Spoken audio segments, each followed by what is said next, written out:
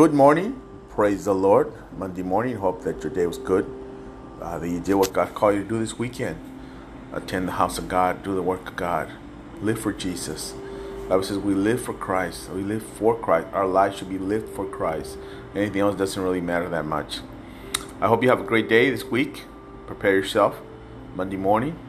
Tonight I'll be live Facebook, YouTube, Instagram. And we'll be praying at 6. So come on out and pray with us. Come on out. Don't stay home. Just relax. Come on out and relax at the church in the house of God as we corporately pray. The verse for today is Psalms 147 verse 11. No.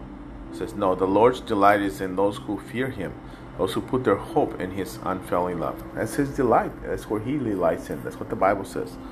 Let Him delight in you as you put Him first, as you show His love, as you love Him, you fear the Lord. God bless you. Have a wonderful day. Don't forget Bible study on Wednesday. God bless.